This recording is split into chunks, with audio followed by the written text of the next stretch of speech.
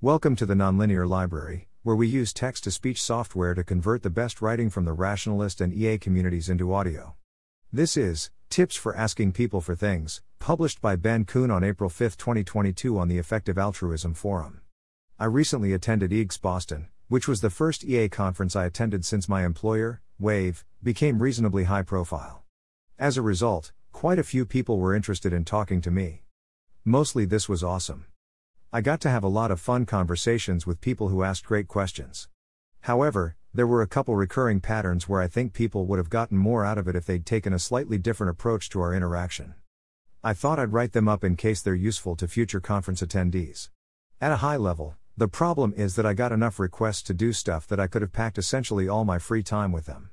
But I wanted to maintain a lot of unscheduled slack time for serendipitous conversations, etc. So when people asked me for something, for example to chat, I tried to triage these requests based on how much I thought it would improve the world if I did them. Unfortunately, most requests I got didn't include enough details for me to figure out how good of a use of time they would be, and so I just declined them. Although the advice in this post is motivated by the fact that I got lots of requests and had to triage, I think these practices are the right way to ask anyone for things, regardless of how busy they are. Even if the person you're asking isn't overwhelmed, they'll still be able to be more helpful to you, and use their time better, if you do the following. When asking for something, make a case that it's worth doing. Mostly, I was using how interesting does this project person seem based on their message as a proxy for how useful it would be for us to talk. Some things that I think are interesting. Having done interesting work, could be demonstrated by, for example, linking to an interesting blog post or a write-up of a past project that went well. Having passed a selective application process, for example working for an EA org. Being referred by someone trustworthy, for example said I should talk to you. Some examples of messages that didn't give me enough to go on. Suggested I meet with you. I'm interested in.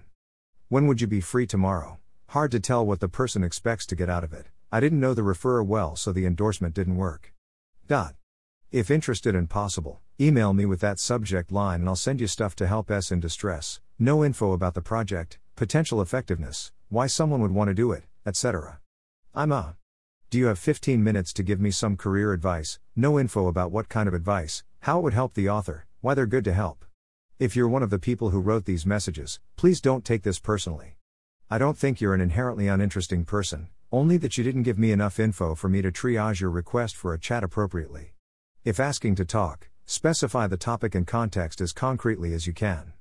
A particularly important special case of the above, for many requests meeting invitations, it was really hard for me to triage them because they included only a very vague topic, or none at all, in the invitation. In fact, some people sent meeting invitations without any text message at all as far as I could tell, although this happens so often that I'm wondering if it was an issue with the conference app UI. For an example of what a good request to chat looks like, here's one I wrote to someone who's given me a lot of engineering advice recently that I think worked pretty well. Hey Alex. Thanks again so much for the intro to a while ago. Talking to both of you saved us from pursuing some pretty bad database scaling ideas, so it helped a ton. I'm reaching out again because I have a new exciting problem that I expect you'd have a lot of useful advice on. We now have enough ANG teams that we need an intermediate management layer between me and the team leads. I'd love to know a bit about what you've found to be the most important traits for people to be effective at the director, manager of managers, level emphasis added. Do you have some time next week to chat about this? My calendar is quite open after 10 Pacific time any day of the week. Context, emphasis added, I'm looking to hire up to 3 director level people for different groups, 1 platform group focused on infra plus ANG facing tooling, as well as 2 product engineering groups, 1 for user facing product and 1 for internal products. I wrote up a job description here, link, although the current one is vague and doesn't have detail about the specific group someone would be director of. Note that this includes a specific, concrete topic, plus, be a blurb with more detailed context at the end of the email. This helped Alex in a few ways. It helped him be confident that he'd be able to say useful things and add value during the meeting. It suggested that I would come prepared and ask him questions he could easily answer well, see next section. It also probably helped him think about my question in the background before we talked, so he was better prepared with his own thoughts when we had our call. Ask questions that are easy to answer. Related to the above, a lot of people involved in startups ask me a variant of what are your best tips for how to run a startup? Unfortunately, my reaction to questions like this is usually to stammer, freeze, and panic. That's because all generic startup advice is essentially a vague platitude at this point. Build something that people want, don't fuck up the culture. When I get this question, I want to say something that isn't just a vague platitude, but once we get into specifics, there are about a zillion different things you have to do well to run a startup, and different people are bad at different ones, and which ones are important depends a lot on the particular type of startup you're running, so I have no idea which ones will be useful to whoever asked this question. This example is about startups, but it applies to any type of similarly broad question. To give advice that isn't a vague platitude, I'd need a lot more context and specifics. Another to avoid doing this is that asking a vague question like this is making me do most of the effort to make the conversation useful. That takes a lot of mental energy, which I often don't have after hours of talking at a conference. It's also the type of question where most possible answers are boring or disappointing, because the listener has heard them before, which makes the conversation more stressful for me since I want to meet the expectations of the person I'm talking to, which are probably high given that they ask me for advice. Generally, questions are easier to answer the more concrete they are, and the closer to tell me about the past, your experience rather than tell me what to do. Some categories of easy questions that can be very useful. How does work at your organization? What were the most important factors behind going well or badly? What stood out or surprised you about?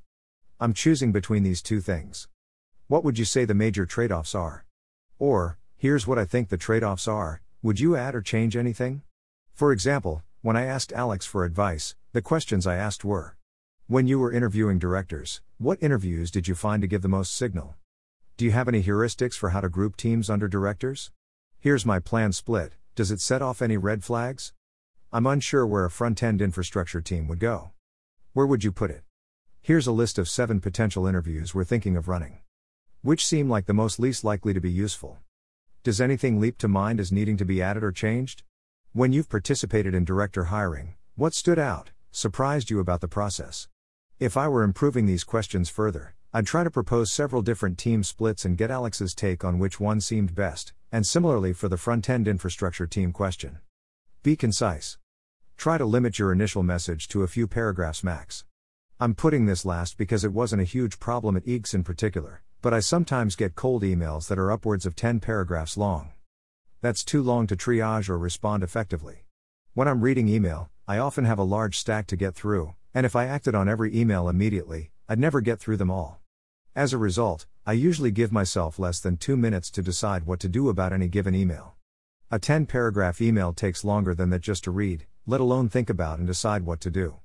It also makes me think that the sender probably isn't good at figuring out what information is or isn't important for other people to know, which makes me pessimistic about whether we'll communicate well if we have a conversation. Conclusion.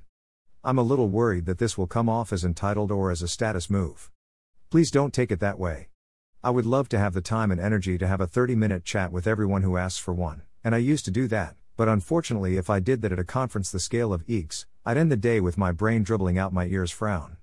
Thank you for reading and helping your fellow conference goers keep their brains where they belong. Further reading. Sriram Krishnan's Cold Email Advice. Thanks for listening. To help us out with the Nonlinear Library or to learn more, please visit nonlinear.org.